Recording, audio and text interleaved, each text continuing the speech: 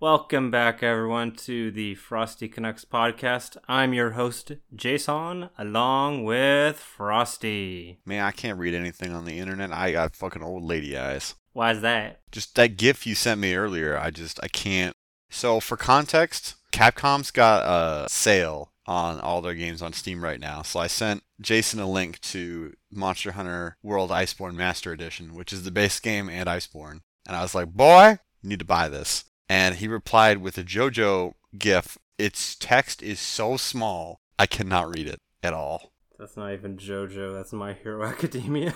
Is it really? Yeah, it's All Might. The guy has very chiseled features, and there's a lot. Oh, whatever. That is All Might. I'm apparently blind. Happy National Anime Day, everyone. I thought it was National... It's multiple national days today. Yeah, what was the one you posted about on Twitter? National, Takeout Day or something? National Takeout, yeah. Yeah. National Takeout Day during coronavirus. Yeah, I was going to say, National Takeout Day is every day when COVID's going around. Exactly. There's no difference. Yeah. I mean, we're in lockdown again. Third time. Woo! Oh, yeah. It's so for people who don't know where we're at, we're in our third wave. They finally shut things down instead of just saying we don't care enough about you guys to shut things down again. And yeah, we're big lockdown again. So at least the weather's nice outside. Yeah, but now it's stay home orders too. So now you can't even leave. The way they worded that was really ambiguous, and I know. Well, yeah, I've been outside and I haven't been arrested, and there's been police who've driven by me, so I'm okay, clearly there's nothing saying I'm not allowed to be outside right now. I'm just going for a walk with a mask on just to get some exercise. Well, it's like if you say I'm going to do pickup and I don't have a car, then they'll be like, okay, on your way, sir. Yeah. I need to go get groceries, but I don't want to take the bus because for obvious that's reasons. A haven. Yeah, exactly. It's an enclosed space with no open windows. When I was able to work from home, I was just like, wife, you're taking the car. No bus for you. Yeah, and whenever Miranda and I do stuff, it's the same way. We used to take the bus quite a bit. Even though she has a car, we used to take the bus quite a bit because it's just... convenient. Yeah, well, I wouldn't even say it's convenient. It's just that in a lot of cases, it's okay, well, what we're doing is on a bus route anyway, so we can just take the bus instead of having to take the car, and then paying for gas is kind of expensive, so it's usually sometimes it's just easier to take the bus. Plus, if we take the bus, then both of us can drink alcohol, wherever we're going. The bus is our designated driver, right? But yes, there's a few times where we take the bus for stuff, or she'd even take the bus to work because downtown parking costs a lot. And yeah, we have not taken the bus since COVID happened. Yeah, I don't really know what else to say on that. Yeah, I don't think there is anything else to say. Let's get into the topics for discussion that we have lined up this week, though. Yeah, do you remember what you mentioned on last episode for April Fool's, Outriders? Yeah, let's start there. Did someone tell the developer that April Fool's is over? Yeah, no shit, eh? So, for those people who are not familiar, I guess we can talk about what Outriders kind of is. It's a new lootery shootery type game that the developers have definitely tried to distance their marketing and shortcomings. Yeah, exactly, because it has a lot of shortcomings compared to the genre titans. This week, an article was published, and I'll let you tell everyone what the article was published about, Jason. Yes, so they put out a patch, I guess for some updates and stuff. Unfortunately, if you logged in, there was a possibility your inventory would just be kaput's gone. You'd log in and you'd just be a bare bones you'd be a character. Naked ass, level 1 looking character. And this is for people who played for 20 hours, 80 hours, 100 hours. Yeah, can you imagine fucking playing? You just no. Not even going to entertain. They're not going to let me finish what I was going to say. Can you imagine, though, fucking playing a game primarily about collecting new gear for your character? And it just goes, Yeah, and it just fucking disappears one day when you log in? It's so frustrating. I'm frustrated by it, and I don't even play the game. Yeah, it's just...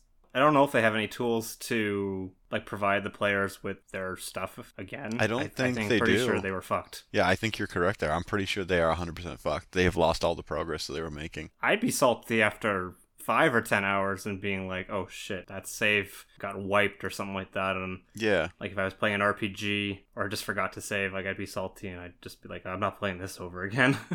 I can't imagine 80 hours. Yeah, well, just what you mentioned there. It's like in the age before, like auto-saving was standard in every single game, right? If I forgot to save... Thank you, video game gods. Yeah, exactly. If I forgot to save... There's some older games I play where if you didn't save and you got a game over, it would just send you back to the last time you saved. You could play for like 3 hours. If you forgot to save, you lost 3 hours of progress. That was enough when I was like in my preteen and teenage years to just fucking rage quit the game. I just like put it inside of its case and just would not play it for several months. And maybe return to it at a future point, but like that was enough for me to just stop playing. Why did I forget about this? Exactly. And then you play it again, you're like, oh yeah, that's right. I need to remember to save. That's the reason why I stopped playing last time. Hypothetically, so for us in Canada, a AAA game costs $80 Canadian instead of $60 American. 90 with tax, yeah. Yeah, I was going to say, after tax, it's like $93 here. So hypothetically, Jason, you bought this game for $93 Canadian. So you played it for like a week, right? So you've played it for, about like 30, 40 hours. You log in, your character's naked. What do? Ask for a refund. And I would also probably not play the game. I would report the bug and be like, how are you compensating me for my time, developer? And they'd say, fuck you, not at all. I'd write a very angry article. I would publish it out and I would... You have a blog, frostylight.ca. Yes, exactly, frostylight.ca. Casual shill. But yeah, I'd write a fucking blog post about how angry I was and how stupid and shitty this is, and then I uninstalled the game and never play it again. Probably never buy anything from that developer ever again. Oh no, whatever will you do without Square Enix games? Well, they're the publisher. It would be from people who fly. Okay. Square's the publisher. I'm not gonna... I buy a lot of their published games. They're one of the publishers that actually appears quite frequently in my library, but I don't tend to buy, like... Were you one of the ones who bought Balan Wonderworld? God, no. I played the demo and saw that game was dog shit, so I had no reason to... It's a full-price game. I cannot... Oh my good lord. You can't even? I cannot even. That shit boggles my mind, honestly. But yeah, so this is pretty shitty. I don't even know what to say, man. Like, they have apparently patched it out after 2 patches to address the issue. So you can now log in. You probably won't lose your shit. But enough people were losing it, so it wasn't like a one-off. Yeah, that's a colossal fuck up, honestly. That's like Maz would say it's like a Bungie level fuck up, right? Like, because I think that might be bigger than a Bungie level fuck up. Because I don't think Destiny has ever had a problem where they fucking went and deleted people's inventories. So I was curious about how this game is averaging, like player-wise. I think it's doing okay, but what did you find? It's doing a lot better than I thought it was. Okay. So, to give some context, I tried looking up Anthems, then forgot it was on Origins, so there's no Steam chart for that. That is true. So, I can't compare that, but I was able to bring up Marvel's Avengers, so the all-time peak was 28,145 players. Okay. Outriders is sitting at an all-time peak of 125,000 players. Yeah, it's got an estimated 500,000 to 1 million players total based on Steam Spy's numbers. And then Destiny 2 is sitting at 292,000, their all-time peak. That kind of gives the context of... It's not doing that bad. I've seen a ton of people... Mm-hmm. I know some people, like in the blogging sphere, and some friends who are actually playing this game. It's very much not like some of the other games that have come out where, like we were making fun of Anthem on some of our earlier episodes, or Avengers. Like, so I wouldn't necessarily... We were definitely making fun of Avengers. I don't know if we were making fun of Anthem, but... Well, I mean, Avengers is sitting at like 600 active players at the moment, so... Yeah, we can make fun of them. That game, I don't think, is coming back from the brink of well, no, I don't think it's coming back. See, the thing is that a lot of these games that have really terrible launches do eventually turn things around. It's just, in a lot of cases, it's not covered as a kind of a major story. But the popular examples are like Final Fantasy XIV and No Man's Sky. But Rainbow Six Siege turned things around. Division 2 really turned things around. Destiny, actually, both Destinies had really pretty rocky launches. Well, both divisions had rocky launches, and both... I feel like 2 turned things around a lot better than 1, though. I don't remember hearing as much positive press about the first division, but the second, like Division 2, I feel like I heard a lot of really positive stuff about it a couple months after launch, when they fixed up a lot of the major issues. Well, it helped that they did from some free DLC. From what I had heard, the extra modes in the Division 1 were a lot of fun. Yeah, that too. There's a lot of games that have managed to turn things around. So it's not even like it's inconceivable or like it was even a shitty idea for EA to try and turn Anthem around or Square Enix to turn Avengers around. I mean, they're But still trying. yeah, I don't know if either of those will actually pan out in a meaningful way. So, Well, Anthem's dead. yeah, I guess that's So, true. They did took Anthem off life support. yeah, now it's just hanging in the cosmos.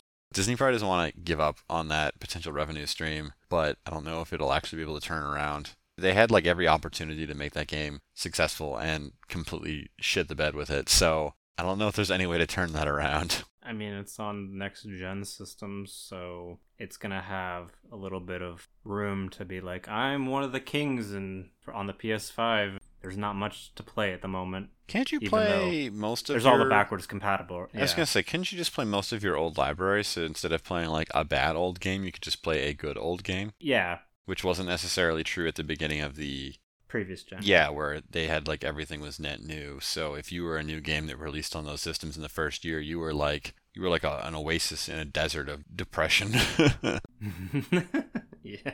Hey, I think a not insignificant amount of Titanfall's limited success on the Xbox was due to the fact that it was one of the only big shooters available at the beginning of the Xbox One's life. Yeah, I mean, that one was cross-gen with Oh yeah, it the was on the Xbox 360, wasn't it? 360 as well, but it was much superior on the one. Yeah, and it was also released on PC, but PC is a very interesting market when it comes to online shooters. Which is to say that because like basically every shooter from the last 20 years runs on a Windows operating system, there are games that are very, very old that are still being played competitively. For example, Counter-Strike Source, or no, not Source, never mind, that's wrong. Global Offensive, CSGO. Mm-hmm.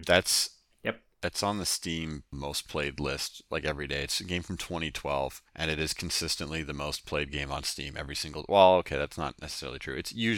It swaps back and forth in the first and second spot with Dota 2. Whichever one is on top usually depends on what the flavor of the month is and / or which one of those games is currently having their majors played.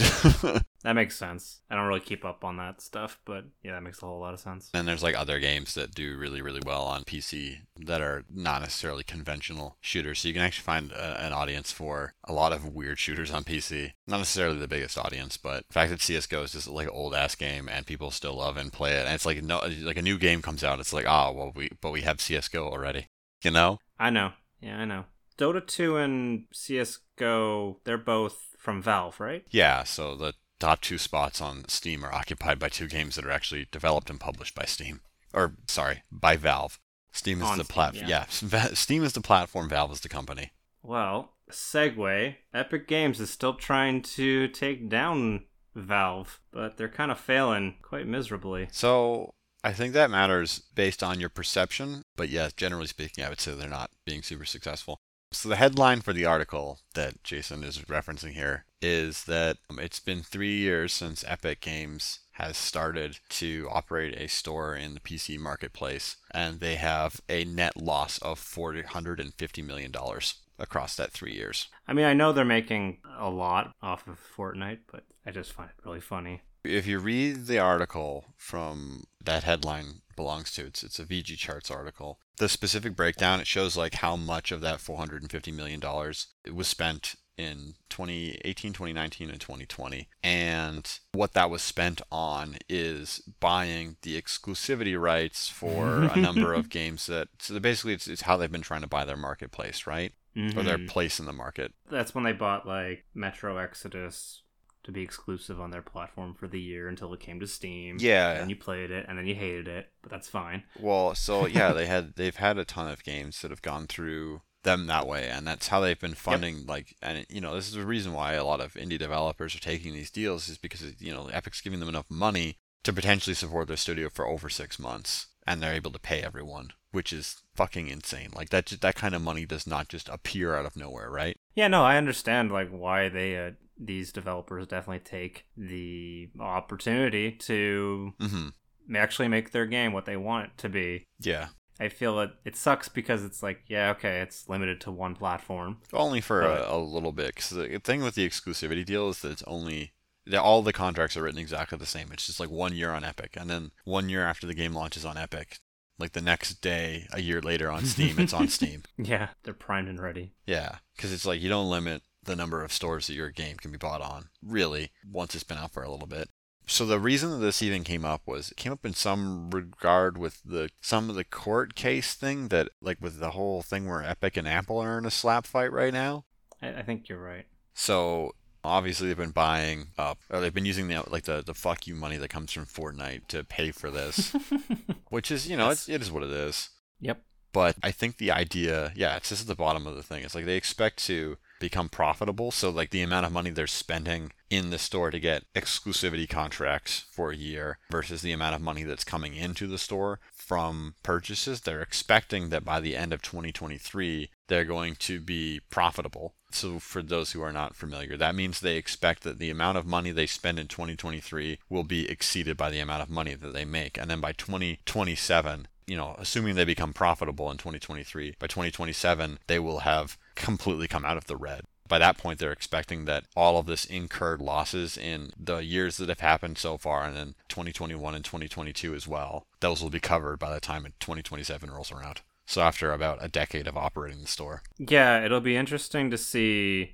I mean, they already quote this year as 139 million is already lost. Oh shit, was And that that's 450 was that including this year as well? Oh, it was. Oh, sorry, a projected loss in 2021 already at 140 million. So, I mean, technically it went 181 million in 2019, 273 million last year, and then this year it's like half of that. So, Yeah. I think if we see next year's, like if it's anywhere under 100 million, then maybe what they're saying is not It's not completely snake oil. unfounded. Yeah, exactly. Yeah. Yeah, so presumably they've spent around the same amount of money or like potentially more money getting exclusive content onto their store. I wouldn't imagine they've spent less money getting new exclusive content and exclusive contracts for their store. So I have to imagine that if the projected loss in 2021 is a lower amount of money than last year, I have to assume that means that they are making a lot more money this year on the games that are going through their store. That would be my assumption. That would be my assumption too. Okay. Part of why they also have this significant loss is because they only take a 12% cut instead of the 30% cut that like most of them do, and I think Valve's also guilty for that. I think it's a standard across the entirety of the industry to take a 30% cut. Right. Though I would say that, and I know I'm not a developer for games, obviously, right? So, but I feel like Valve actually earns their 30% by way of the fact that they offer you like cloud saving and a bunch of other features that just fucking other stores don't have. Right. Cloud saving's the big one for me. Download servers in multiple regions, regional pricing, the ability to have your game be refunded and you don't have to fuck around with any of that shit. Universal controller configuration settings so that if your game doesn't happen to support a certain type of controller, Steam will just do it for you. A forum that you don't have to run or you have to moderate it, but you don't have to like host a website to have a forum for people to report bugs and shit to you. I know some developers are actually like really, really against having a forum because they just don't want to talk to people who buy their products, but I know that some people people in the community can be complete assholes, but I don't think that just cutting them out entirely is the right approach. But yeah, and then like Valve also gives you the ability to put out like newsletters and patch notes and like easily patch your game across everybody who has it on Steam. So there's like a ton of things that they offer, I guess, and they have like an integrated achievement stuff and some other stuff in the API that I'm not super familiar with it on the developer side, but it's not like they don't offer anything and then expect like to take 30% from you, right? There's a really good GDC talk from a few years ago where one developer who's been in the industry for as long as the industry has existed. So this guy was like, he was already in his working career before video games were even a thing. And then he pivoted his career into making video games once they became a thing. And he has been selling games since before Steam. And he's like, man, I swear, the developers nowadays, when they say that like Steam or Valve doesn't earn their 30% cut through Steam, they are completely wrong. You fucking go back to the 80s with me when video games were brand new and I had to email or I had to mail people a floppy disk with the game and I had to cash their checks manually, and I've always offered full refunds on all of my products. So if someone wanted a refund, I had to like manually go through that. He's like, I love the fact that Valve just does that now for me so I don't have to. Yeah, no kidding. His whole thing was he's like, I feel like if people actually had to go through how big of a pain in the ass it used to be before all of these features were standardized on a platform that people just kind of used ubiquitously, then they would understand like what Valve is doing to earn that 30%. So they're doing a bunch of things for you so you don't have to do them because you don't have to run a fucking store, you don't have to run purchasing, you don't have to pay fucking like PayPal or some shit, you don't have to run a download server to get people like the game. I know some developers do that anyway. It depends on how much of a nerd particular development team happens to be. Like the Hat in Time guy, you can just download a Hat in Time from his website and pay him through PayPal. Really? Yeah, I get the impression that he's like, because he was a modder before, so I get the impression he's like a huge nerd. And other developers who are like really in the know with techie type stuff will do stuff like that, but a lot of them are just like, here's a fucking link to the store page on Steam, go buy it there. I'm like, yeah, it's because it's hard shit to actually run a business and have like purchasing orders and all this other fucking shit if it's not managed through a store for you. Well, I mean, they say that the best way to remove piracy is to... Availability. Yeah, it's availability. Yeah, piracy is an availability problem. It's not a fucking money problem or any other bullshit problem. It's a fucking availability problem. Well, I mean, I think I remember one example is the Hotline 2 Miami developers. They couldn't get their game approved in Australia, and they said, just fuck it, just pirate it. Yeah, just pirate it. Yep.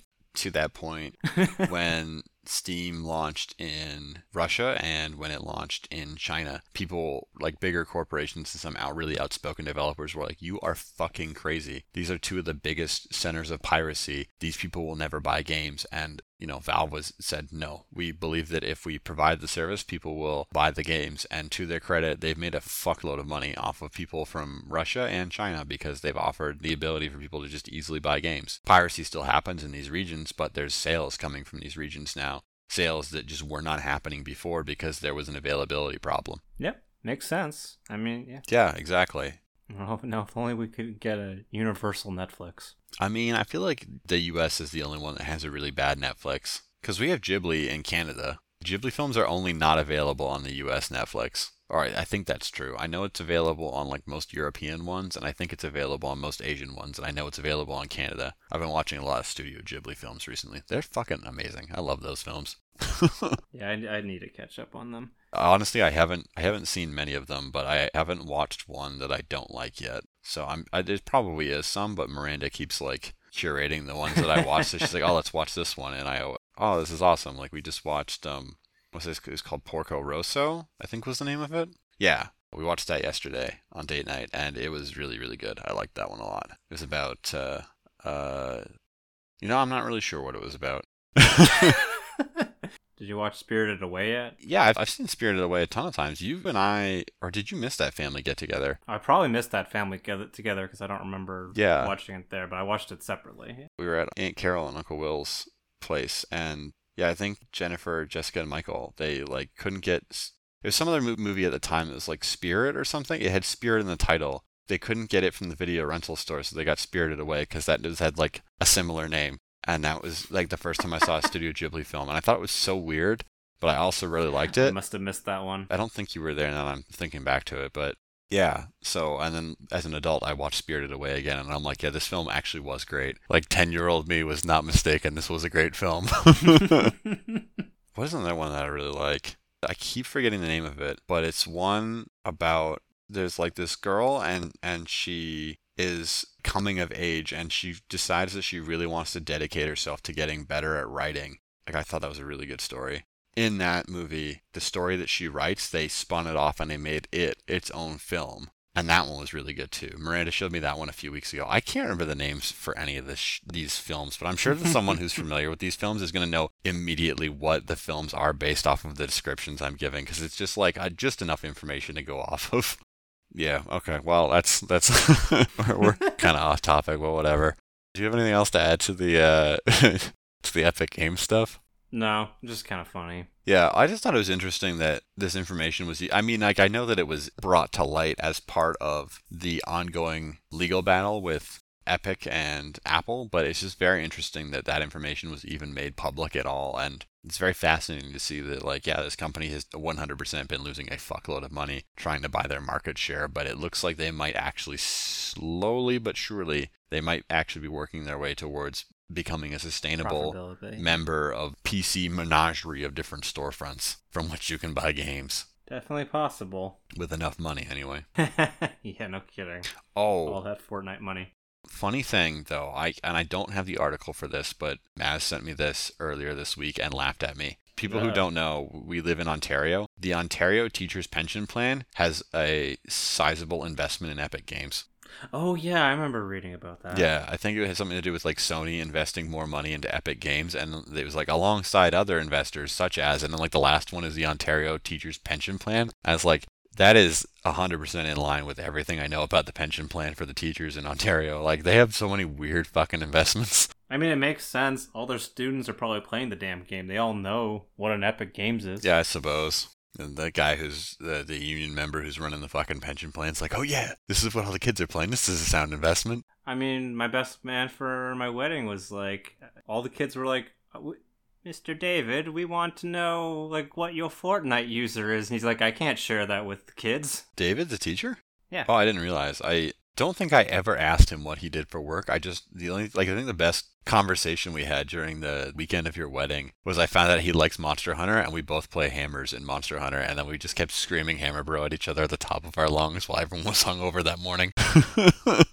Oh, I wish I knew that story. That's funny. Now I know. This isn't well, you were up super late. I went to bed pretty early that night because I was exhausted. So I was like one of the first people up. I think that I was up around the same time my parents were, because my parents are fucking old people, so they just get up at the same time every day regardless of when they go to sleep. And yeah, I was in the lobby talking with them, and I think Aunt Carol and Uncle Will were also up early as well. Then we went for breakfast. And then after that, yeah, just talking with David about Monster Hunter, and we were just shouting Hammer Bro at each other in the lobby, and everyone was like, stop, please. That's awesome. Well, by that point, everyone else who was like hungover as fuck was up, right? So these two morons are shouting at the top of their lungs. Oh, yeah, well, we would have been at a different hotel, that's why. Oh, yeah.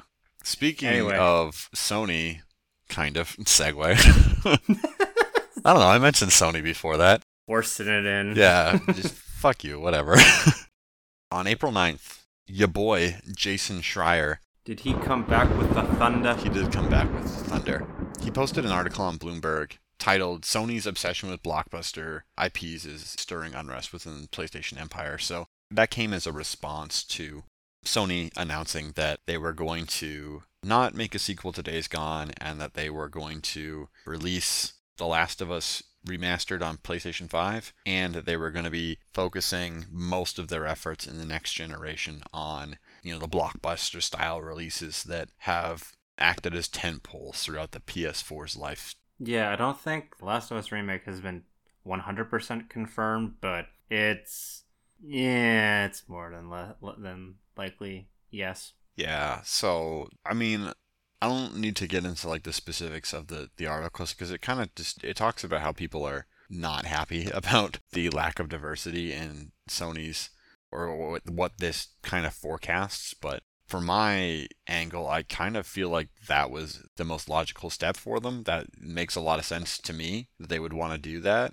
Now, some people may give me some flack for saying this, but like a lot of the major developers have already done this. Like almost all of them have, in fact. Nintendo has really focused its vision in on like a couple of core franchises, and outside of that, it publishes a few smaller games and occasionally brings out some of the other ones from the Vault. Yeah, the Vault.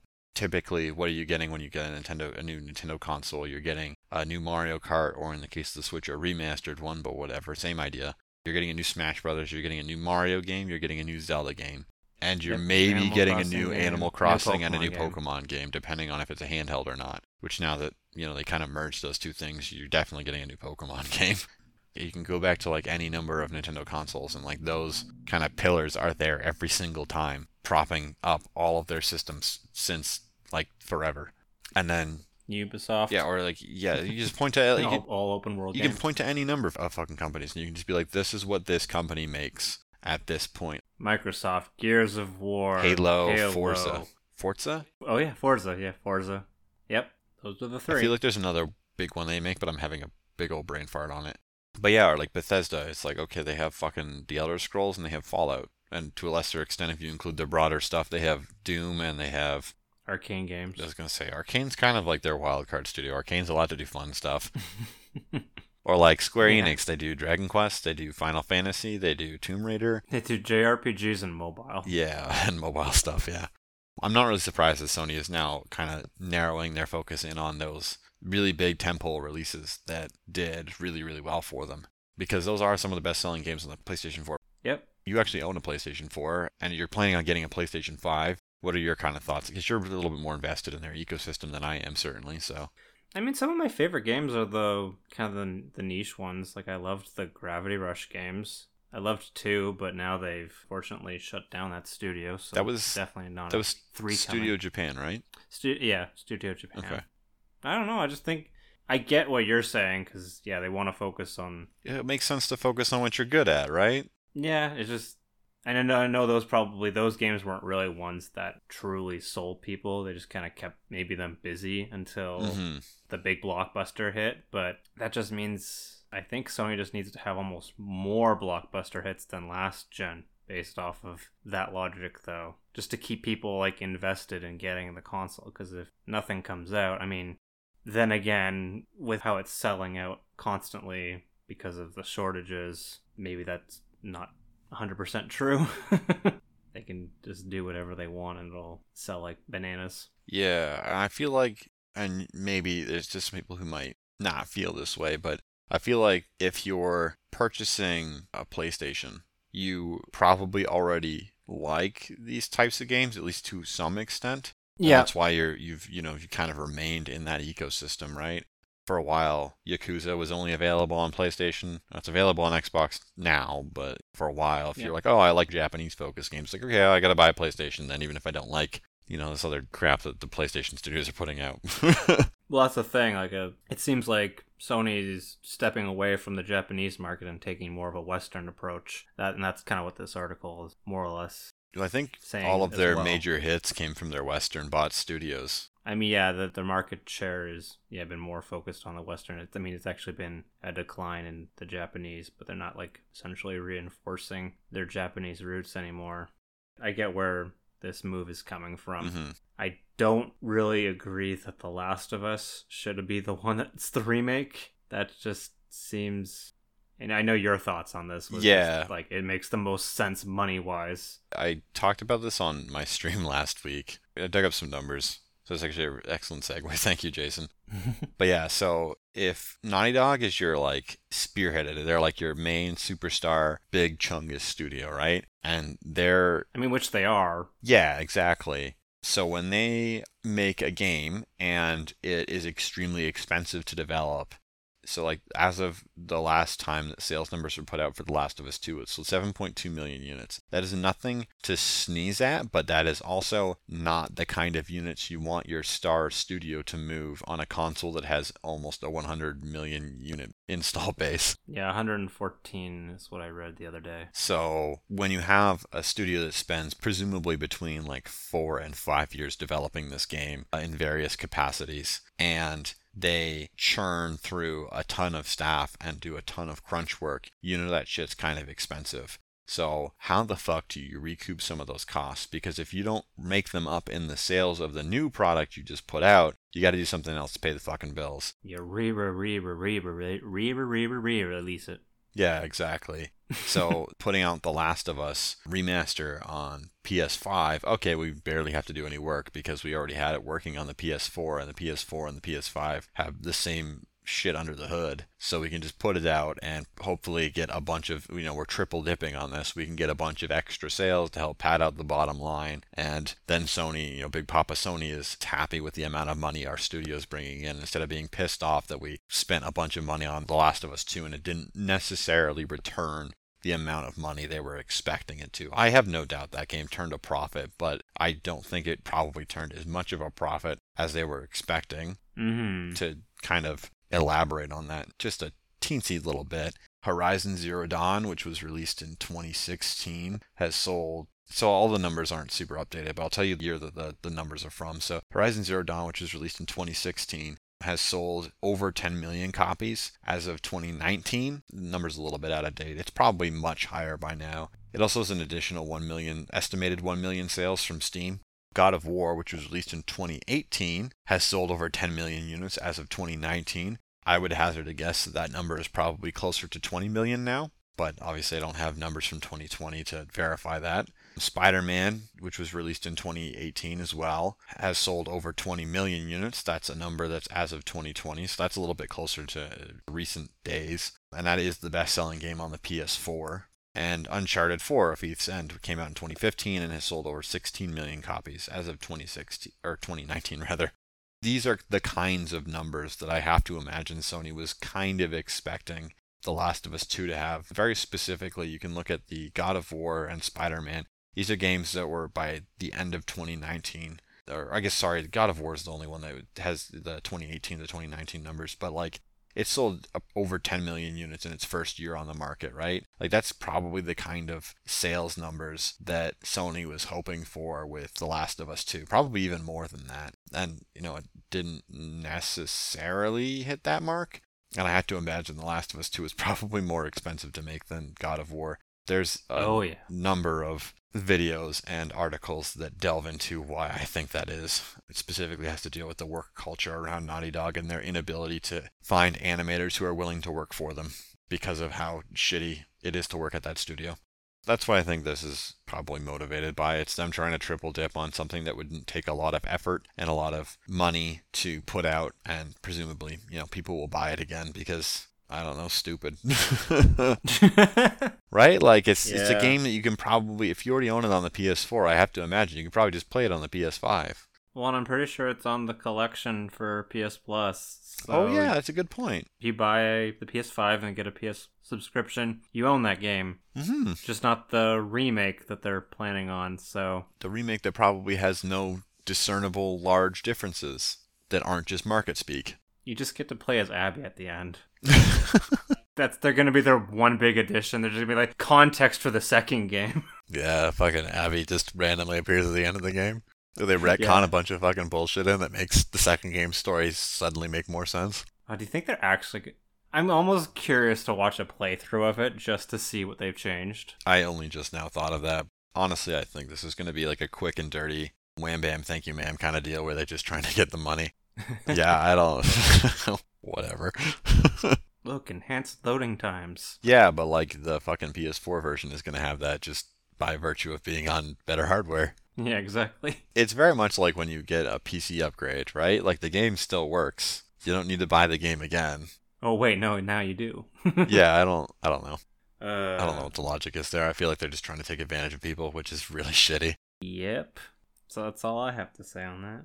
Okay, well, let's get into a viewer question from Mass, which will inevitably be a bit of a doozy here. So, this week, Mass found out I know jack shit about Football Manager, and found that very upsetting. I mean, to be fair, I'm in the same boat. Yeah, but his question, well, he's got a two-parter here, and it has some context. But so he found out I know jack shit about it, and he wanted to ask specifically about player-created stories and their impact on the ability to keep the player immersed in the game's narrative. His point of references for this question are Football Manager and Pro Cycling Manager, which are both games that he really enjoys playing. He's also very into both of those sports, but the 1-2 questions here is like, what is it devs keep mistaking for immersion, which ends up with incidents like the Mass Effect 3 ending thing, and 2 is like, which games have succeeded or failed for the two of you in this regard and why. And he included a story here, and I'll kind of gloss over it just so people have the same kind of high level context that we do for this.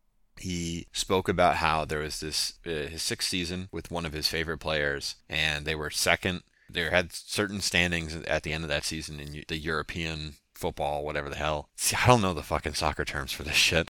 And then he regales his whole story about how they like just narrowly ended up like qualifying for one of the prestigious cups that they were going to be playing in, and then just because of the way that the game ended up playing out with the systems in it, they just barely lost to their rivals, and then ended up coming in like third place or some shit by a single point. And that was like a really memorable story for him. I'm not doing it justice here. The thing he's got written out is very detailed and very involved.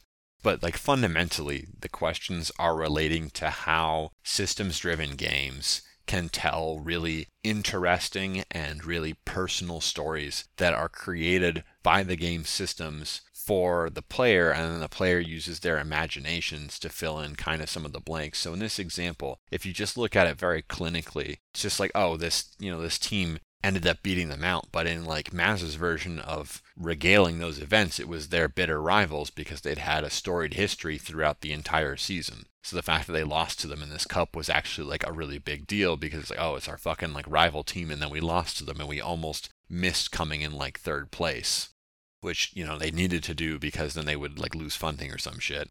And that kind of storytelling is really immersive for Maz, because it gets him very involved in the world and the story the game is telling by way of all these systems interlocking with one another, versus the more Hollywood style of stories where you get your Uncharted's, where it's just like the story is told one way and it has a beginning, a middle, and end, and everyone sees the exact same thing and everyone experiences the exact same thing. In this case, Maz has like a very personal story that only affects him, where very specific details are only true for his specific playthrough, and he got really invested in the team and how they performed and the different relationships that were built up with other teams throughout that season. Where do you want to start with that?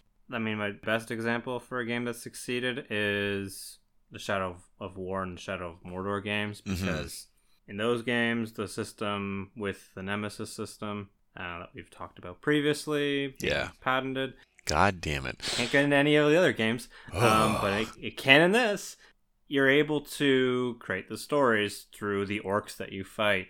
And so I have like one little story where because your mission is basically to kind of kill off the orcs in certain ones. So I had all 5 of like essentially the henchmen for this one orc leader like brainwashed, and during this one scene I had it triggered, and then they all betrayed him at the same time, and like I was just sitting and waiting and watching them kill.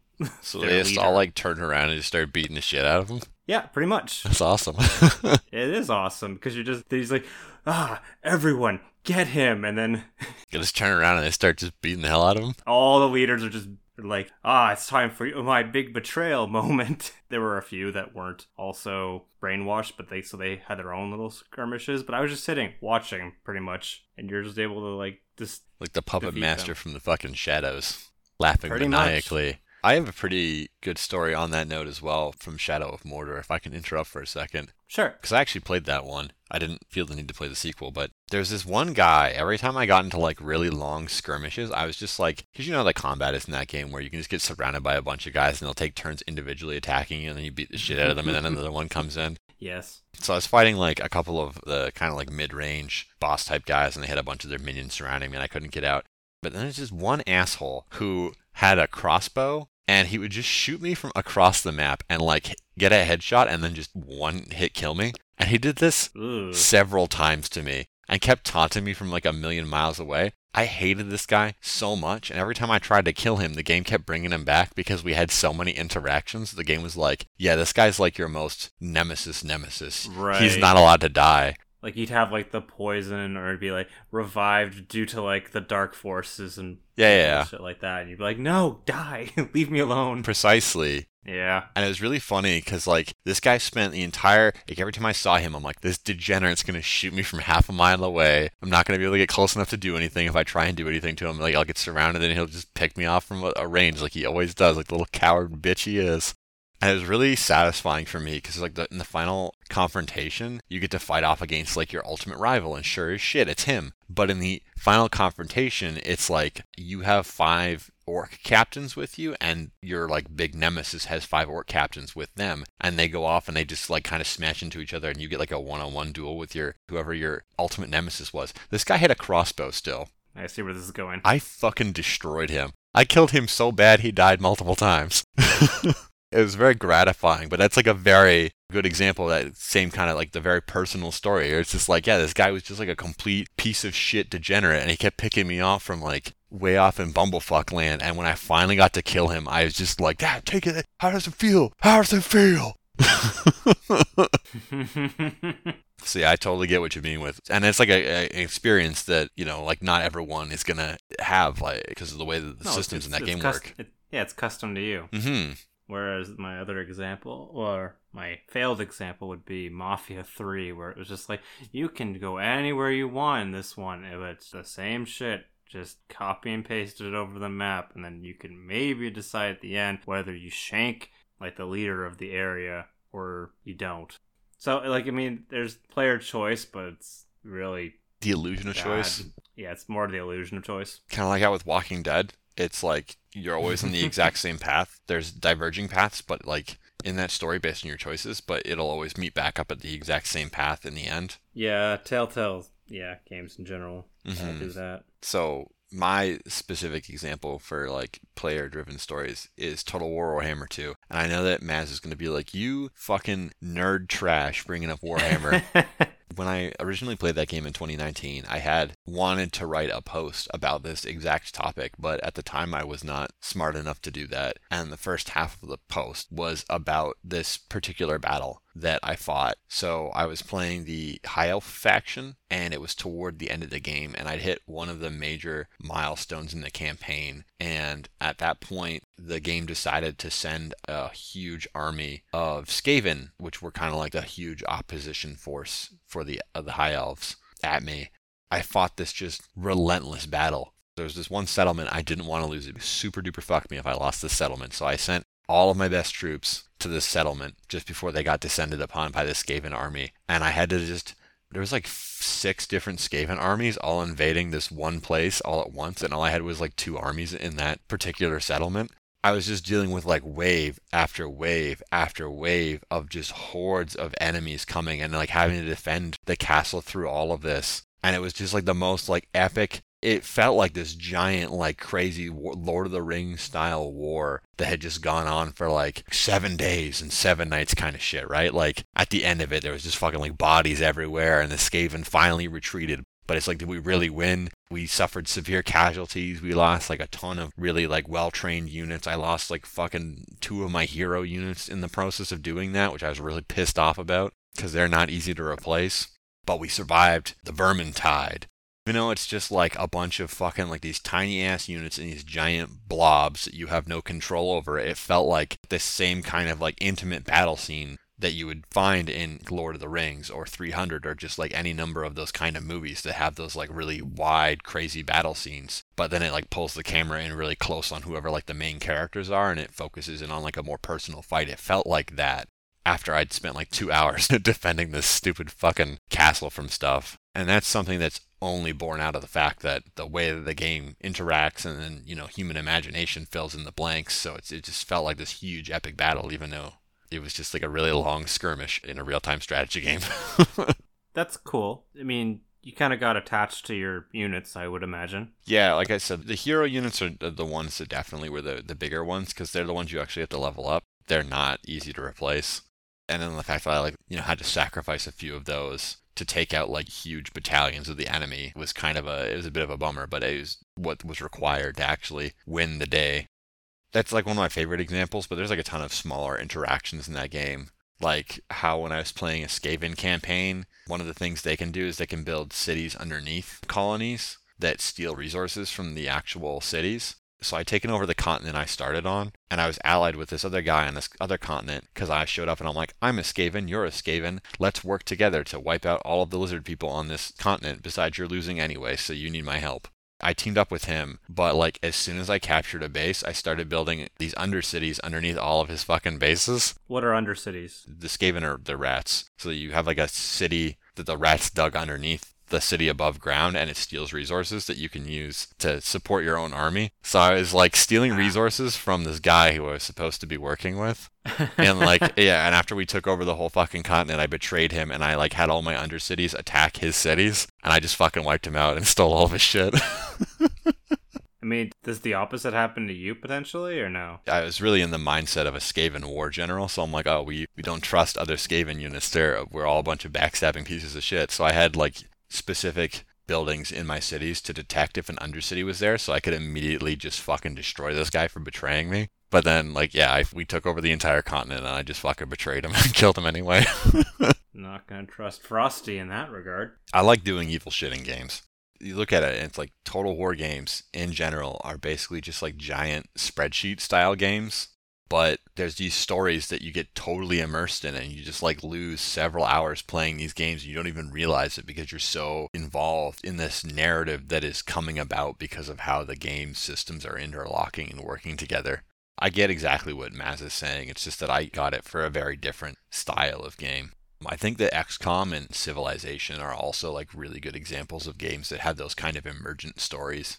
Because I feel like those stories are only so like immersive and they grab you so well because they're so personalized and they're built around game mechanics and very specific interactions that you see. I feel like that's kind of probably why they end up being so immersive in the first place, right?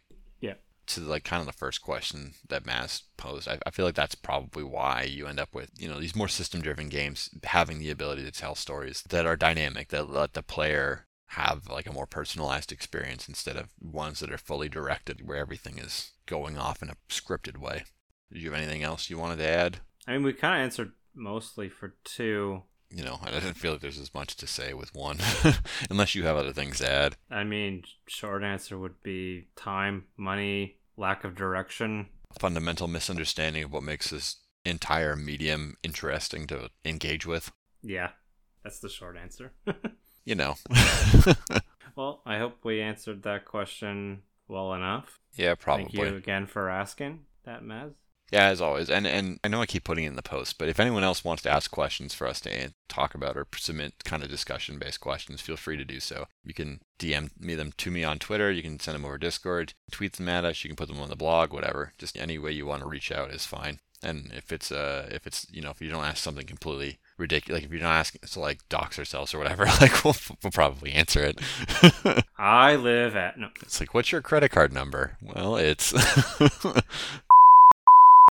no. Yeah. So it's time to move on to games we've been playing. Yeah, it's your turn to start this week. Oh, is it? Okay.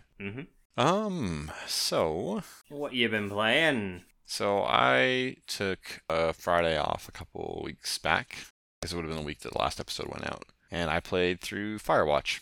It's remarkably good. Yeah, it's been a while since I played that one. Yeah, I hadn't had any interest in playing it up until this point because I saw walking sim and story driven, and every time I see those two words next to each other, it's always just you holding down the W key on your keyboard. You're not wrong. And then a story talks at you the entire time, and you get to hear about usually really interesting events that happened before you were in the place that you are in. And that's not very interesting because it's like, oh, an interesting story happened, and now I'm just observing it from like, I'm basically just a fucking camera just wandering around getting like the bits and pieces of it after the fact. Dear Esther and Everyone's Gone to the Rapture comes to mind. Yeah, I was going to say Rapture is probably the poster child for that. One. Yeah. But I have played What Remains of Edith Finch before, and that was a walking sim that understood that it was a video game. So I'm not going to say it's the best game out there, but it like remembered, oh yes, video games. That's the medium that this is in. We should make this like a compelling experience and have some like mechanics and involve the player to try and tell the story that we're trying to tell. And I think they did that reasonably successfully. I won't say that Edith is it's not the most mechanically complex game, but I feel like the themes and the kind of structure and the philosophical questions that it asks are a little bit more where the complexity of that comes in. So it's a more cerebral experience, but it's still involved enough as a game to be a game. It kept changing like the core gameplay so that you kept you on your toes. Like one part it would be like kind of comic themed, and then the next part it would be you'd be like more of in a first person kind of perspective. Yeah. It wasn't until Miranda was talking with me, she said I might get something out of Firewatch. I trust her opinions on things, obviously. So picked it up when it was on sale, and we played through it together. And she'd already seen a bunch of Let's Plays of it, so she knew she couldn't enjoy it because she kind of already knew what the central premise of the game was. But she was interested in seeing me play it, so I played through the entire game with her. Afterwards, I was like, okay, what was different about other playthroughs? So I guess spoilers for Firewatch now. It's a short enough game, we have to almost put it up. Yeah. The whole game is about perception, and the game does a lot of really smart things where it involves the player in the decision-making process. The player has the ability to choose what they think is happening. So there's a bunch of different like subplots that can go in a couple of different directions based on the way that the game has written for them, and it will try and lead you down one of those paths. Yeah, it does a really smart job of like being convincing in the way that it makes it seem like your choices really matter, and by it like really actively engages you as a member of the storytelling instead of just telling you a story. You're like a part of that process. I don't think the conclusion is like really great, but like the journey throughout the game is pretty good. So I really enjoyed that. From a design perspective, I think that the game is way more interesting than it is like mechanically. And I wrote as much in an article that you should all go read. It's on my blog, frostylight.ca. So yeah, that's kind of like what Firewatch is all about. Do you remember like anything about your playthrough? Oh, it's been so long. Let me see, like, when I So played it. if I say like a few generalized things, do you think that would be enough to like give like a yay nay kind of thing? Yeah, probably. Okay. Did you flirt with Delilah? No. Okay. Did you think that all of the events in the game were motivated by some kind of crazy superstitious cult? No, I didn't get that. Okay. Did you think that like the government was watching you? I believe so, yeah. Okay. We actually had quite a few things in common then. I played the entire game as myself, so everything was like super grounded in reality, and everything was The like, government's taking my money. yeah, well, it's like everything has to be like logically explained. So I guess the other thing was your wife dead in your playthrough or not? Yes. Okay, so my playthrough, she was still alive. See, when I played it, I wasn't married yet because I played it in June of 2017. So if my wife's listening to the podcast, you were technically a fiance at that point. So Whatever. technicality, shush. Like Henry's wife, I guess, was still alive. So when Delilah started like hitting on Henry, I'm like, I'm not okay with this. I'm a married man. Like, fuck off, man. Let's fuck off, lady. So I was like very cold and like super unreceptive to all of her advances. So like we had she kept like trying to like hit on Henry, and I was just like not having any of it. So eventually she just stopped. So I thought it was really interesting because I remember at the time, like when it released, a lot of people complained about how like Henry and Delilah don't end up together, and I'm like, well, obviously they wouldn't end up together. Delilah, just the way she's written, I can't imagine even in like the route where you're flirting with her, she's like total flake. I don't mean that I do mean that in an offensive way, but like she's the kind of person who like does not commit to anything. That's 100% how she's characterized throughout the entire game. So there's no way. If you go down like the romantic route, it makes perfect sense that she fucks off in the end. There's points where like you're supposed to meet up, and then like because you just don't. I didn't even have points where they were supposed to meet up, but the only time she was like, I'm trying to remember. It's been so long. well, the only time they would have met up is when they're like retreating at the end of the game, and I just told her to fucking leave before Henry even got there. I'm just like, I don't care if I fucking meet you in person. You can just leave. I had my turtle. That was all I cared about. Ah, the turtle. Yeah, Bucket Jr. Or at least he was Bucket Jr. in my playthrough. And yeah, I played everything else like super straight laced. So when the girls disappeared and when like all like the who's like watching us stuff kind of happened, I'm like, there's someone out in the woods watching us right now. And that was it. It wasn't like there was like no like cultist or superstitious shit. I'm like, somebody is out in this woods and they don't want us to fucking find out what's in this cave. And that's exactly what was happening. So I just like viewed the entire game through like a very grounded, very realist perspective instead of leaning into like any of the superstitious shit. Yeah, you're probably right. We probably played pretty much the same. I had what was probably like what ended up being like probably a very boring and a very muted playthrough, but I really enjoyed it. And then like I was talking with Miranda about it afterwards and finding out what other types of stuff people did in the Let's Plays she'd watched. And I was like, it was fascinating to listen to like how different my playthrough was from theirs. And then I like did a bit of research and I'm like, this is legitimately really interesting from a design perspective, which is why I wrote about it on my blog. Yeah, it's a really interestingly designed game. I think a lot of other types of games could benefit from adopting the way it does dialogue. Specifically, the fact that like talking to or ignoring a person has an impact on how they choose to engage with you in future conversations. One of the things that bugs me the most with RPG conversations is that every person you talk to is just like their conversations are just like a bunch of info dumps and they don't actually feel like real conversations with an actual human being. I feel like the ability to like what you choose and what you don't choose should actually impact how that person continues to talk to you and what I like how they interact with you instead of it just being like, option 1, info dump, option 2, info dump, option 3, info dump, option 4, info, because like, that fucking feels like you just might as well be reading a book. So yeah, Firewatch, pretty interesting game. Not my typical kind of wheelhouse, but No, definitely not yours. yeah, I really enjoyed it from a design perspective. That weekend we also played Luigi's Mansion 3. It's a pretty fun game. It's probably one of the best games on the Switch. I mentioned it a while back, but I hadn't really gotten to playing it again because my wife hoards the Switch. Yeah, so we played it cooperatively. The co-op mode in that game is not a co-op mode. So who was Goo Luigi? I was Luigi and Miranda was Gooigi. She was the moist, viscous Luigi. And a lot of our viewers just cringed from moist. Well, they can eat my ass. So, the way the game is designed, you're supposed to switch between the two characters in a lot of the cases. Mm-hmm. So, when it's co-op, like 95% of the game is one person playing while the other person watches. Fundamentally, it's a single-player game, right? So, like, when Luigi's doing a Luigi specific segment, then Luigi has nothing to do. And the same is true of, like, Gooigi when Luigi's doing a Luigi segment.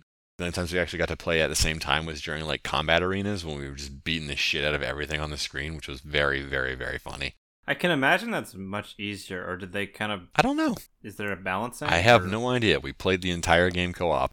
I have not played the game at all single player, so I don't know if they added more shit in. I don't think the game would be challenging without a second person playing because like you just suplex the ghosts into one another and they basically just die that way. That's true. I found it to be a return kind of to form. I found it a lot better than Luigi's Mansion 2, which I really didn't like. It doesn't have exactly the same charm as the first game, but it definitely tried to kind of keep some things in line with what made the first game so good. I liked how each of the different hotel floors had kind of their own different theme and different mechanics that came with that. Mm-hmm. Not all the boss fights work, but like most of them do. So the final boss in that game is fucking obnoxious garbage though. Holy shit. You shared that with me. Oh my god, it's so like most of the game is designed around the fact that the game's controls are kind of fiddly and not super precise, but holy shit, the final boss is not. Anyone who's played it knows exactly what I'm talking about. The big thing for me was that you're fighting like King Boo, because of course you are, because it's a Luigi's Mansion game.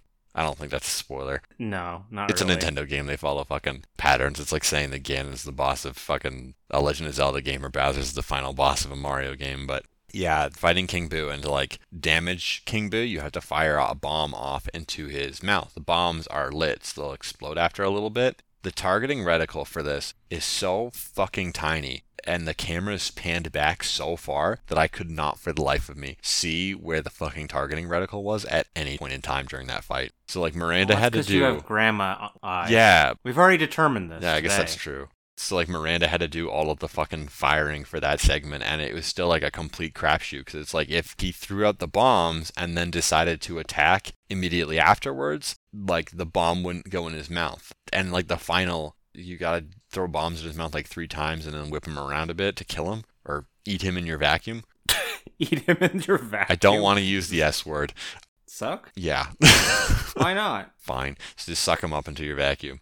So the third and final part of the fight has a 5-minute timer. But if King Boo just decides he's going to like throw the bombs out at you and then immediately attack afterwards during all 5 of those minutes, there's just like no way to fire a bomb into his mouth. Although I did find out that Will and Miranda's mom just did like a YOLO swag move. There's one bomb move where he just drops like 1,000,000 bombs on the stage at the same time and he stands still while he does that. If you use doing the sucking, if you do the pushing thing instead. Oh, he eats a bomb. Yeah, like 1,000,000 bombs will fly at him, and one of them might go in his mouth because he's not moving, so it'll actually work. And I'm like, wow, that's fucking 360 no scope, 420 69 pro gamer strats right there. Combo, combo! Oh! Generally speaking, it's a pretty charming game. It's a pretty enjoyable game, and unlike a lot of other Switch games, I wasn't colossally disappointed by it because it didn't have a bunch of needless padding, it wasn't diluted to shit, it wasn't a completely different game from the previous games in the series, it didn't have less content than the previous games in the series, it wasn't full of a bunch of grinding, it was just like a fun game that was allowed to exist as a fun game instead of some fucking dumb bullshit. You can insert any number of Nintendo properties you want to into those different categories. I just listed off several of them apply. And then the other thing I've been playing is Disgaea. Well, I've been playing Them's Fighting Herds as well, but I'm not going to talk about that again. I have nothing new to say. So yeah, Disgaea, That'll be next week. maybe. But yeah, so Disgaea was the very last game that was on my backlog of games to play. So my backlog's actually empty right now, as I'm just finishing off Disgaea. So that was originally back last year. A viewer, frequent watcher of the show, or listener of the show, AK from Everything Is Bad For You, fellow blogger. He is really into Disgaea, and he wrote an entire post about why he loves Disgaea, and after reading that, I was like, you know what? I'm going to play Disgaea. Which one would you recommend starting with? And he's like, yeah, just go with the first one. And I'm like, okay, I will trust that the first one is a good place to start. And you know what? I am actually really enjoying the game. It's very grindy, but it's got enough mechanics in it to where I am really enjoying it. I don't think any of the mechanics on their own are like difficult to understand. There's a lot of really, really kind of simple mechanics that make up how it works, but it does a lot of things in it that fix a lot of the things that I commonly criticize in other kind of like Japanese RPGs. I mean, don't you mean that this is an SRPG? Yeah, we're not going to call it a strategy RPG because that implies that other RPGs don't have any strategy in them, which is stupid. I mean, some don't, but We've already had this discussion. Yeah, we had a discussion on Discord. I was going like real, actually fucking nerding on your ass with that shit, but whatever. I hate labels. You didn't even let me respond at any point. It just was like, I'm having my say. Shut up. Yeah, I was just fucking just going off. But some of the things that it does that I think that it specifically does that fix problems that I have in other JRPGs. Number one, there is no random encounters. Each chapter is split up into like a map, and you just play, or each chapter is split up into like a couple of maps, and you just play those maps. So it's just like you play one encounter, and then you're done with that part of the chapter. Mm-hmm. Number two, every attack has a reason to exist. In most JRPGs, you'll just get a stronger attack, and then there's no reason to use your weaker attacks. In this, you have a basic attack, and your basic attack can be used for combo team attacks. And then you have a variety of special attacks. All of those special attacks have different hitboxes and different elemental properties, which gives you a valid reason to use them over other things if the enemies are positioned in certain ways, or you can make enemies get positioned in certain ways to utilize them. Number three, you can actually meaningfully control the position of the enemies. There's a mechanic where you can lift characters. You can either lift the enemies or you can lift your own characters. If you lift your own characters, you can get into these crazy movement-based combos where you're just whipping people all over the map to cover a huge amount of distance. By the same token, if you want to line up like a particular special attack that hits in a certain type of hitbox, then you can just like pick enemies up and whip them into position, which is really cool. It's like one of the big problems with Yakuza Like a Dragon was that you couldn't meaningfully impact how enemies were positioned, and you can do that in this, which is fucking great. So you're saying Yakuza 8 needs to be a strategy RPG? It needs to be. They're going to go to an RPG? Yeah, it format? needs to be Disgaea, is what I'm saying. Oh, God.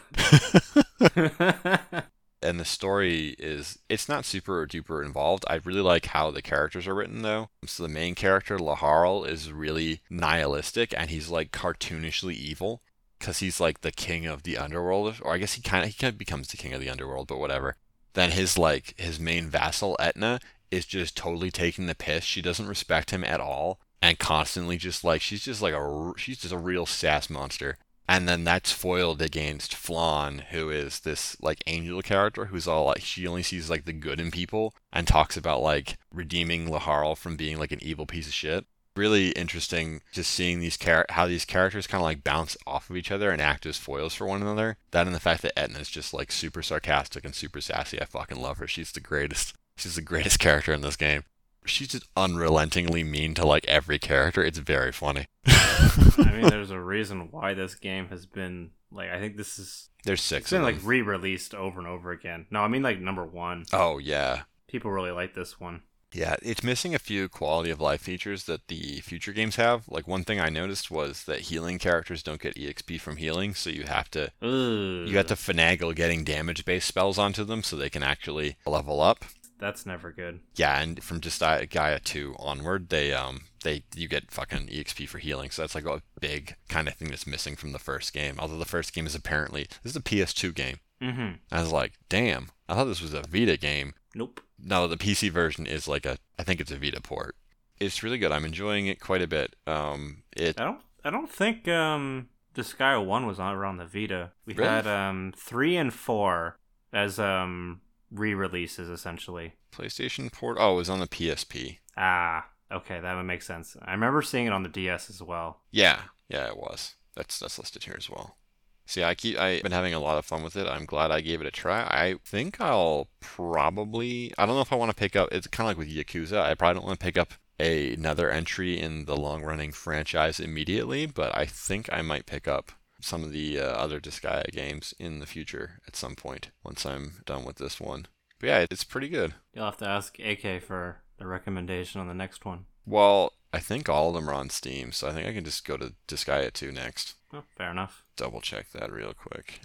Everything except for Disgaea 3 is on PC. Really, Disgaea 3 is not on PC? Do not see it. Yeah, they've got Disgaea, Disgaea 2, Disgaea 4, and Disgaea 5. They do not have Disgaea 3 on PC. Huh. Yeah, it's That's interesting. weird. I wonder if they're planning on bringing it out eventually.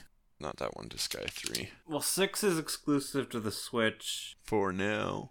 for now. 3 was apparently on the Vita. I got to imagine it wouldn't be super hard to port over to PC because there's a ton of Vita releases already on PC. But yeah, that might be something they bring over eventually. It's kind of confusing that they've got 1, 2, 4, and 5 there already, and they don't have 3. But whatever.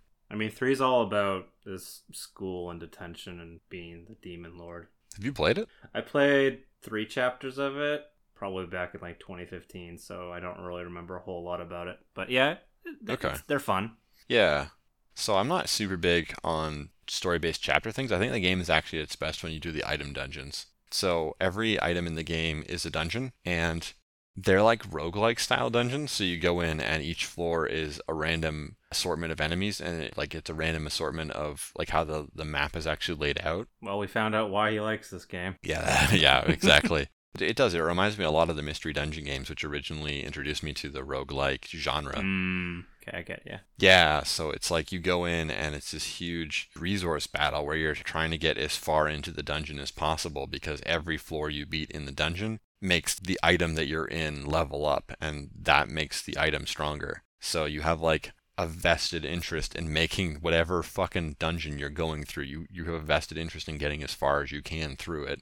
And you have to like manage who you're using, and like, cause they don't heal after every fight. So it's like a huge resource battle of like, okay, I need to like use these characters for these particular fights, and like pushing through, and it's just like you barely reach like the next, because every 10 floors you can leave and you won't lose like your progress in the dungeon. So it's like I gotta push through to the next item boss at the 10th floor interval so that I can get there. And every one of those fights is like you're just scraping by the fucking skin of your teeth, and they're like so intense. I really, really like that aspect of it. Like I've spent like half of my game time just dicking around in the item dungeons because I find running them more fun than I do just like the main story in the game. Plus, that has the benefit of making my character's gear like really good. Yeah. But yeah, so I can see why people spend actually spend like hundreds of hours playing these games. 100%. Yep, definitely a time sink. Yeah, there's a few other mechanics that also add to the time sinkiness of it, but it's a really interestingly crafted game. I've been having a lot of fun with it, so I really, AK, if you're listening to this, I really appreciate the recommendation to try out Disgaea. I've been having a lot of fun with it. Yeah, you gave him an RPG, Give me that he actually liked. You give me a JRPG, really. He even said the grind word and didn't immediately like cringe or like, hate cringe, it. Yeah. Like I said, I think the fact that it's got meaningful ways to affect positioning of the enemies. Every move actually has a fucking point. The characters aren't just like complete cringe lords. Well, they are, but they're like cringe lords in the kind of way that I can laugh at them instead of being like, oh my god, I hate this. Why am I playing this game? I am the hero, therefore I am destined for greatness. I think it helps that like Laharl and Etna are both like, they're not goody two-shoe characters. They're both like kind of evil. And Flawn's the only like goody two-shoe character, but like because it's a 2-on-1 dynamic, they're both like, you're an idiot. And I'm like, that's a good point. She is an idiot. Fundamentally, her intentions are to make Laharl be like less shitty to people, and that's like kind of an admirable goal. And so she's like sticking around trying to like teach him to be less shitty towards people, even if he is like the king of the like the Nether Realm or Netherworld or whatever the hell it's called. Yeah. So the fact that there's like a lot of mechanical things in it, and story-wise, I don't hate it either. And then like the dungeons are a huge standout for me because I'm like, oh my god, this is like roguelike stuff. But the reason that you do it isn't just because it's fun, it's also because it makes your shit better. Well, that's disappointing. Sorry, because I was curious about the Disgaea 3. So there's also Disgaea D2, which is essentially it's the sequel of Disgaea 1. Oh. But that's also not on Steam. Oh. It's a confusing naming convention, but it's essentially a continuation of the story from the first. I was actually going to recommend that one. That's unfortunate. You can't have that one. Well, I mean, it is what it is. You know, now I was thinking about it. If I don't know if it's like Final Fantasy where the characters change every single time, and it is. The fact that you just said that makes me think that it is. So maybe it might actually be better to, instead of doing Disgaea 2, it might be better to pick up like Disgaea 5 since it's the most recent entry and probably has like the most quality of life changes and features. So there might be like a ton of stuff in that I would immediately really like. Yeah, or ask AK. Yeah, I'll defer to the experts. Yeah. So yeah, that about wraps it for what I have been dicking around with over the last 2 weeks. What have you been up to? Well, I'm going to get this one out of the way because probably getting onto my worst game of the list. Suicide Guy. Again? You had Twin Breaker a few weeks ago. What the fuck? What happened? So, this was like a indie sale pickup. Okay. And this is how all of your I hate this game stories start. Yes, exactly. It was cheap, and I'm a cheap. Anyway, took a risk and I shit my pants. Yeah, exactly. So the core idea is kind of funny because in most video games, your goal is to get to the end and survive. Okay. In this, the puzzles are oriented so that you must essentially kill yourself in the level in order to complete the level. Your whole goal is that you're stuck in a dream and your beer's about to fall, and you acknowledge that your beer's about to fall in the dream world, but you need to kill yourself in all the levels in order to get out. Okay, can I interject for a second here? There's a Flash game with this exact same almost this exact same premise that I played back in high school called Suicide Salaryman. It was a 50-level puzzle game where each level was about you trying to kill the salaryman because he hates his job, and then like the final level is just you walking him off the fucking top of the building, and he actually finally kills himself. Oh. Oh my. It's like a silly Flash game based on like the terrible Japanese working conditions of working culture. Yeah, well, oddly enough, it actually starts you off with jumping off the building. Jesus Christ. I mean, some of the puzzles were kind of funny. Mm-hmm. One was like you had to get the radio, then you had to like repair in this home the basement like from the leaky pipes, and then you filled up the tub, and then you with the radio you took it into the bathtub and turned it on. That's how you got out of that world. Okay. Jesus. I mean, yeah. So is this it's not very graphic. It's very cartoon. Yeah, I was gonna say that's why this other game worked too. Is it like a third-person explory type game? No, and here's the 2D? problem with it. It is first person, and it is the only game that has ever given me motion sickness to the point where I had to stop multiple times, looked it up online, and said, is there a motion sickness problem with this game? And there was like about 3 or 4 forums that said yes. And I don't know if it's because of the context, or if it's just how the game has like been poorly Welcome to my made world. because it's in first person. Welcome to my fucking world. Every time I play a first-person game, it doesn't have a field of view slider. There's like a few settings that you can adjust on PC games usually that help with that. Field of view is one of them. This has no settings, so... Yeah, I was going to say, 'cause it's like a PlayStation game, right? Yeah, even on the PC for Steam, it has like nothing. Wow, I think they maybe added it in something later to deal with it, but they never added it for That's real dog PS4, shit. So, yeah... I only got like through 13 levels, and I was just like, I can't play this. Yeah, no, I know exactly what you're talking about. It's like physically painful to play the games. I tried it 3 times to give it the benefit of the doubt. I shouldn't have, but each time I played like for like 5 minutes, and I was just like, I can't. And I don't know if it was just that, or if it was just also on top of the idea of like, oh, I have to kill myself in the game. Is that also contributing to my queasiness? Maybe. It's hard to say. Maybe yeah. The general idea is not helping, and with the issues with it for being first person, maybe they're compounding. I liked the idea, but the execution was horribly done, and I mean it more or less looks kind of like a Unity game. Anyway. Okay, so man, we're gonna have to do like a bottom 5 fucking podcasts this year. Holy hell shit. Yeah. Oh no. Alright, what else do you got? Well, so I'm gonna try and pronounce this, but I'm gonna butcher it. Utawarumono? I don't know how to I was say gonna this. say, it looks like it should be Utamaru Ortu. Mono? No, fucking what? See, it's tough. Anyway, The Mask of Deception and the Mask of Truth. Mask of Truth. So this is a visual novel with some strategy-oriented RPG gameplay, in the sense that it's also a kind of grid-based. That's and a you move your characters very around. confusing mishmash. Works because it's usually like the battles are with the story and the context. It makes sense. Okay. Because you're in, and I'll put spoilers for this. You're basically in a version of feudal Japan, but mankind has pretty much ceased to exist because I won't spoil that part, but some bullshit. And the world's basically populated with, I guess you'd say, demi-humans, where they've all got like beast-like characters like tails and ears, but they're not like sexualized, which is kind of I was gonna say, it's not a bunch of sexy cat girls running around. I was gonna say, yeah, I have to specify that.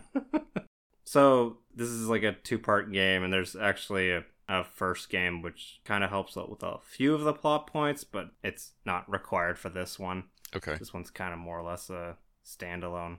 So the first game is kind of introducing most of the characters, and it's more almost like slice of life oriented, like going through like some of their daily routines, like learning about these characters. Every kind of new part of the game after a battle is like getting into more of the characters, learning a little bit more of their past.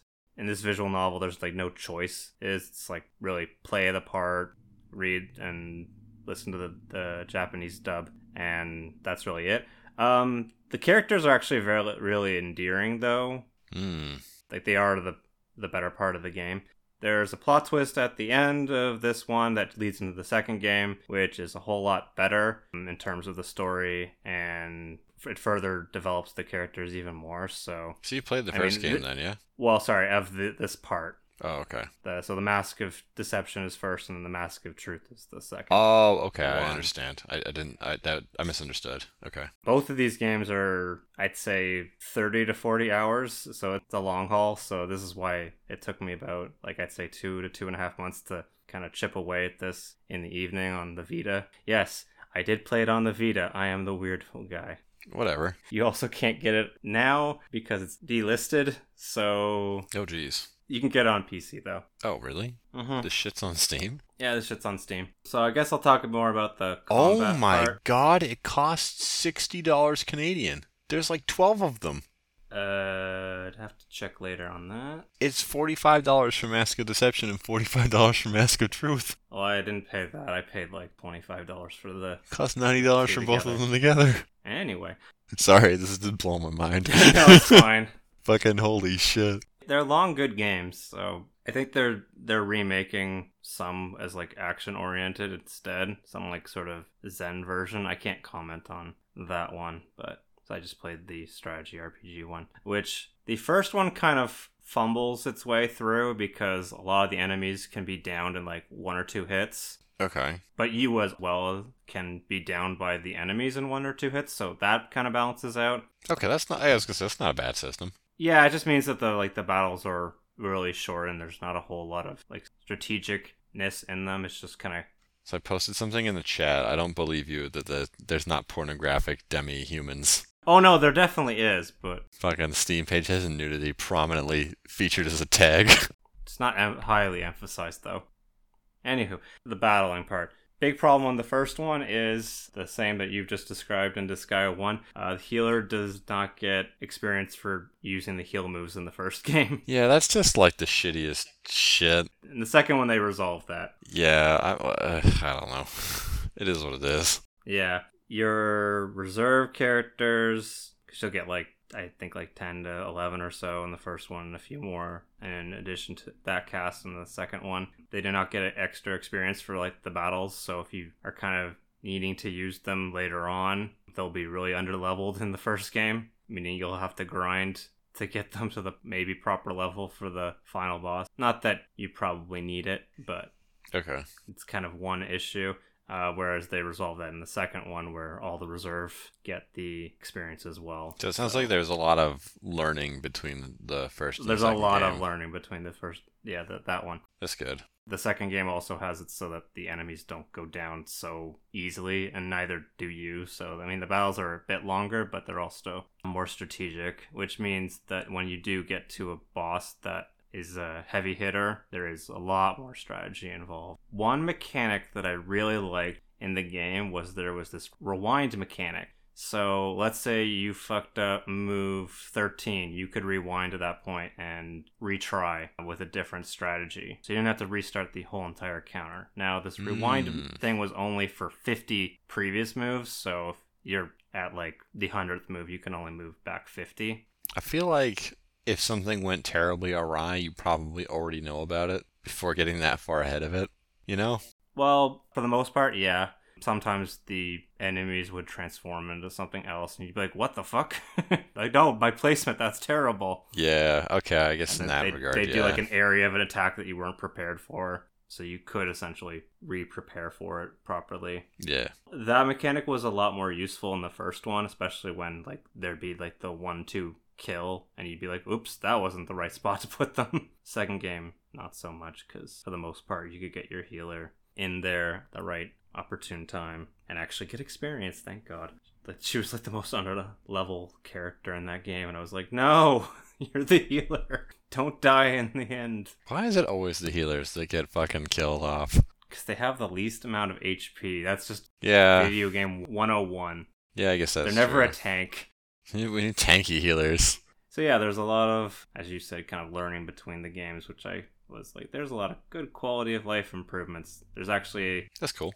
kind of a tutorial system where General essentially teaches you some of the extra game mechanics that aren't 100% explained, like positioning, use certain moves that would speed up your next move or Okay. do other stuff. So the game taught a lot more. There was also a scrimmage kind of move where it would pin like half your team versus the other half of your team, and you wouldn't be able to just decide who was on your team. So that mode was kind of a lot of fun. You can use all that experience, power up your units for the later chapters. Okay. So, and the enemies, so you like your other allies on the opposite team, also gain experience for whacking your characters. Yeah, I mean they're too. all your team, right? So Yeah, no, it's just kind of interesting that it's like, oh, not just my like 6 characters on this side of the team are gaining experience, they're also gaining experience at the it's same like time. it's like a big kind of, again, shonen style like training montage where it's Yeah. like the main characters like split off into two teams and start beating the shit out of each other to get better at battling. That's really cool. Yeah, you don't see that too often in Mhm. many of these games. Do you ever get to do that in Fire Emblem? In Fire Emblem Awakening, there's a feature kind of like that, but it's not at all like that. Okay. So they had a Street Pass functionality in Awakening, which is the only one that I've really played. You could set up a team of people. So when you Street Passed, you'd get people's teams, which meant that you were basically getting like a bunch of Kaizo units from somebody. The thing that was really shitty is that like when you went into these fights against these Kaizo units from other players, if they killed any of your units, they were gone for good, which I thought was really stupid. Mm. I know that's like a false kind of comparison because it's not, those two things are not even remotely the same thing, but that's like the closest thing I can think of to having seen any kind of other feature that was even like that. It's really neat that was in this game. Yeah, it was in the second one, so the second one is a lot better, but you really need to play the first one for all the context. For the story, you mean? There is no catch-up mechanic in the second one to say like, oh, you skipped the first one? What the fuck's wrong with you? So it expects that you've Buy played... the first one. Yeah, it expects you've played the Mask of... What the fuck was it? The Mask of Deception? Yeah. Yeah. I did look up the spelling of the name. Someone has it written out phonetically. Do you want me to try and say it? Sure. Utah Ray Room Ono. They put it in phonetically, so in nothing but basic ass English words. So like it says, yeah, Utah Ray Room Ono is how you're supposed to say that, except not probably with as many pauses as I had in there.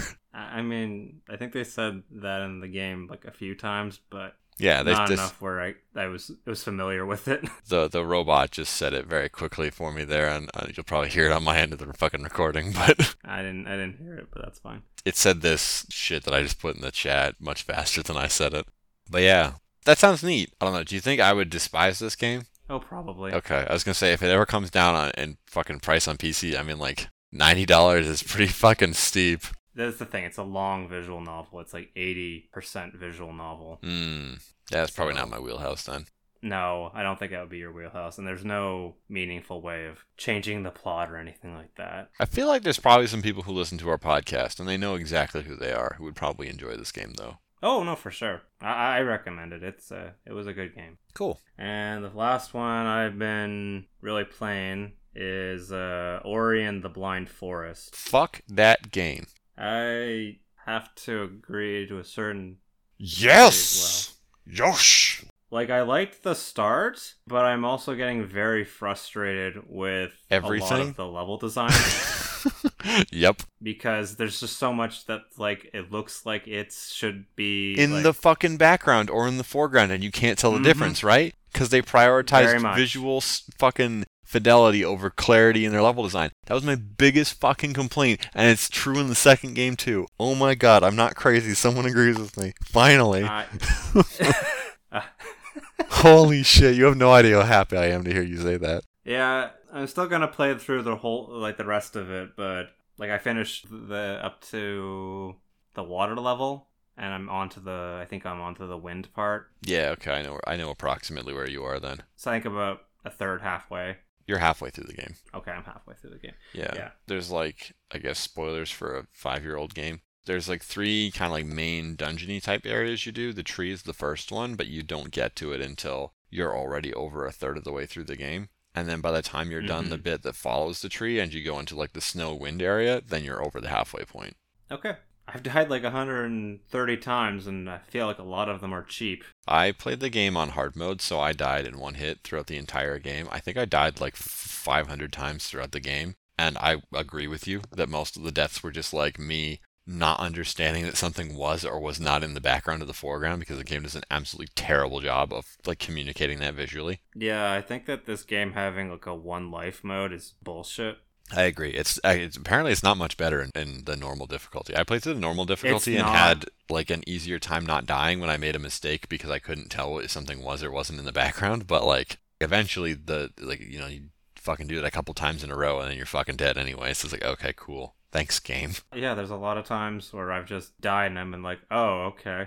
At least you can set your own checkpoints, which is a feature they got rid of in the Yes. second game because What? yeah, they just put in autosaving in the second game instead, so you don't have to set your own checkpoints. The game just does it for you. Okay, that makes more sense. Yeah. I thought the idea of setting your own checkpoints was neat, but the fucking game that accompanied it was not great.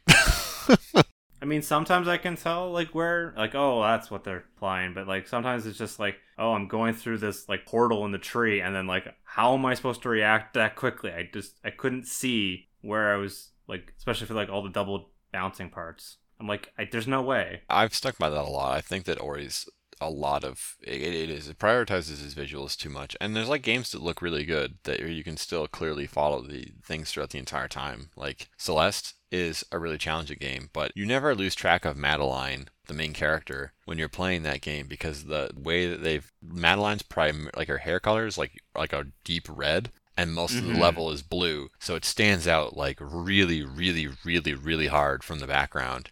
Hollow Knight's another great example. The main character, his body is dark, right? But he's got like a big, bright white head, and everything in Hollow Nest is like blue or green or purple or black. And white stands out like a sore thumb from all of those things. So you'll never lose track of the Hollow Knight. Plus, the game always keeps the screen is always centered in both of those examples. The screen's always centered on the main character. That's not 100% true in Hollow Knight. When you're in boss fights, it's a fixed camera, but otherwise, it almost always keeps the camera like locked on you in the center, so you always know, just look at the center of the screen, you're fine. It's super not true in Ori and the Blind Forest. The camera does not follow you 100% of the time because the game's trying to be artful and look pretty.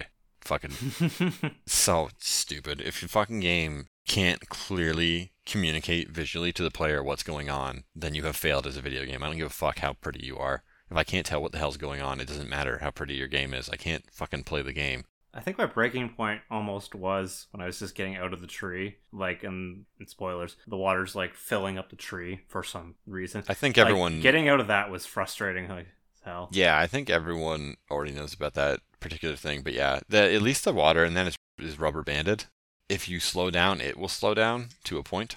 And as you speed up, it goes super duper fast. Yeah, which I'm not a big fan of, like, at the beginning, because it's like, oh, I'm getting through this part, like, really, really quickly, especially when you're just, like, bouncing Yeah. quick succession, but then like, the water's just, like, there with you, and I'm like, come on, I need a little extra time to figure this shit out. Yeah. So that kind of is a little bit frustrating. I do agree. I could tell it was rubber banded as well. Yeah, it's very easy to tell when it fucking it's moving at like 1,000,000 miles per hour, and then as soon as you have to like wait for the enemy to attack to use the Oh, that was frustrating in itself.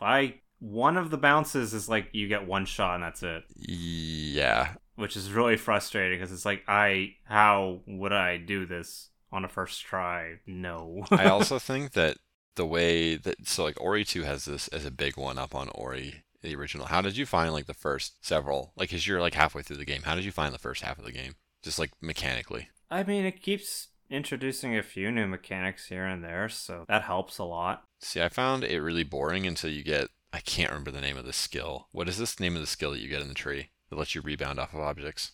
Oh, I know what you mean, but Hold on, I gotta look up the name of it so I can actually use it.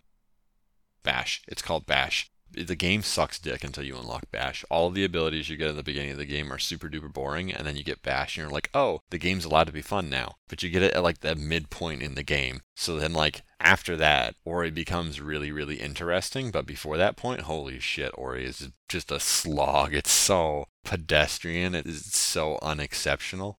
Ori 2 does a much better job of that. It front loads like the majority of its abilities, so you get to do it like you get Bash within like the first 30 minutes, I think, of playing Ori 2. The defining, really interesting platforming skill of that game immediately, and then it just layers extra, even like more interesting things on top of that. Although I didn't play Ori 2 super long because I got frustrated at the controls hurting my hand. And you know, the fucking art style just being style and no function. funny because it's like overwhelmingly positive. I picked this up because it was a Microsoft weekend, or maybe it still is. That was And that I was was last week. Yeah, I know what you're talking about on Yeah. Steam, right? On Steam, and I was like, I don't have an Xbox. I should pick up a few games. And one of those was, I mean, what that one wasn't actually on sale, but I was like, $5, that's nothing. Oh, it was on sale. I fucking Oh. forgot to tell you that. Whatever, it's fine. $5 is $5. Yeah, I was gonna say, well, side tangent for anyone who doesn't know. So the game's normally like $22 Canadian, and for some reason Microsoft didn't, or like Steam or somebody fucked up and didn't apply the sale to it. They just lowered its price. Oh, that's why I picked that up for that. Yeah, so instead of being $20 and then being like 75% off and costing $5, it was just $5, and I was like, that's interesting. Oh, that's what I did actually. Yeah, so you did get it on sale. It's just that they screwed it Okay. up somehow. I don't know how they managed that. Because if you look at it 'Cause now, it's back up to being like $20. Oh, hell yeah, I got it for sale. I didn't even realize. Oh no. It's still only $7. What the fuck? What the hell? I can't explain that. I thought that was like a screwed up sale, but it's still $7. Maybe that's just a... Maybe they still screwed up. Maybe they don't know the. That's so weird. Okay, whatever. That's $7 Canadian. It's probably like $5 American. But yeah, continue. Wait. Not much else to say, really. I'm still gonna chip away through it slowly. This is the first game that I did use essentially the Steam controller version for the PS4, like to do the mapping. Oh, yeah, you probably would have to do that for it. Yeah, it worked really well. That's all I really have to say on that. Yeah, I bet it did. No shade. Like, that's what it's designed to I do, know. right? Yeah. It's just very interesting to me that you had a very similar experience to me where I'm like, I can't tell what's going on, and I really didn't like it, and I'm overwhelmingly in the minority with not liking the game, because a lot of people were like, oh man, it's like so beautiful, and it's such a beautiful story, and I'm like, I thought the story was fucking... Okay. Not even think it was okay, I thought it was bad. Do you mind if I spoil the story for you, or do you want to finish it and then I can spoil it I'm next gonna finish it. podcast? Okay, You can spoil it next time. I should have time to finish it. I guess it'll be a spoiler for next podcast. I'm gonna be talking about next week we'll be talking, or not next week. Next episode we're gonna talk about Ori, and I'm gonna explain why I didn't like the ending, provided I remember. Or Jason will just talk about the fucking story, and then I'll remember based on that. Exactly. That's cool. I'm very happy that. Relieved. Yeah, I'm very happy that you have the same minority opinion on this fucking game that I do. I've joined you, comrade. Ah, yes, comrade. Anyway, that is our show for this week. I don't have any more games to talk about. So you can follow us on the Frosty Canucks on Twitter. You can follow this podcast on any of the platforms it's available on, such as Anchor, Spotify, or Stitcher. You can follow myself at Javum Animation. That's JAVM Animation on Twitter. I post some art stuff. I post some games I've been playing. Currently, I'm just trying to figure out my art style. I've been practicing a lot without posting, so hopefully I will figure that out at some point and start maybe posting some more art. And your stuff. You can follow me at FrostyLight on Twitter. That is the one-stop shop for everything. If you want to read articles, and you should, as previously mentioned, I wrote about my time with Firewatch and how the design of that game's narrative systems are really interesting. And I have a review for Luigi's Mansion 3 going up on the blog before this podcast goes live, so you should go read both of those things over on my blog, frostylight.ca. If you want to see art stuff, but none of the other garbage that I post on Twitter, you can just follow me on Instagram. Only the completed pieces go there, so it's like a good old collection of just the finished art. And on Friday at 4 p.m. Eastern Time, I am usually found over at twitch.tv/FrostyLight. Streaming stuff, it's a real haven of degeneracy, but it's always a good time, and there's always some good chatting going on there, so... Last stream was all about chins and tits. Yes, it was. That makes sense in context. That is all I'm going to say. Thank you all for joining us, and stay frosty.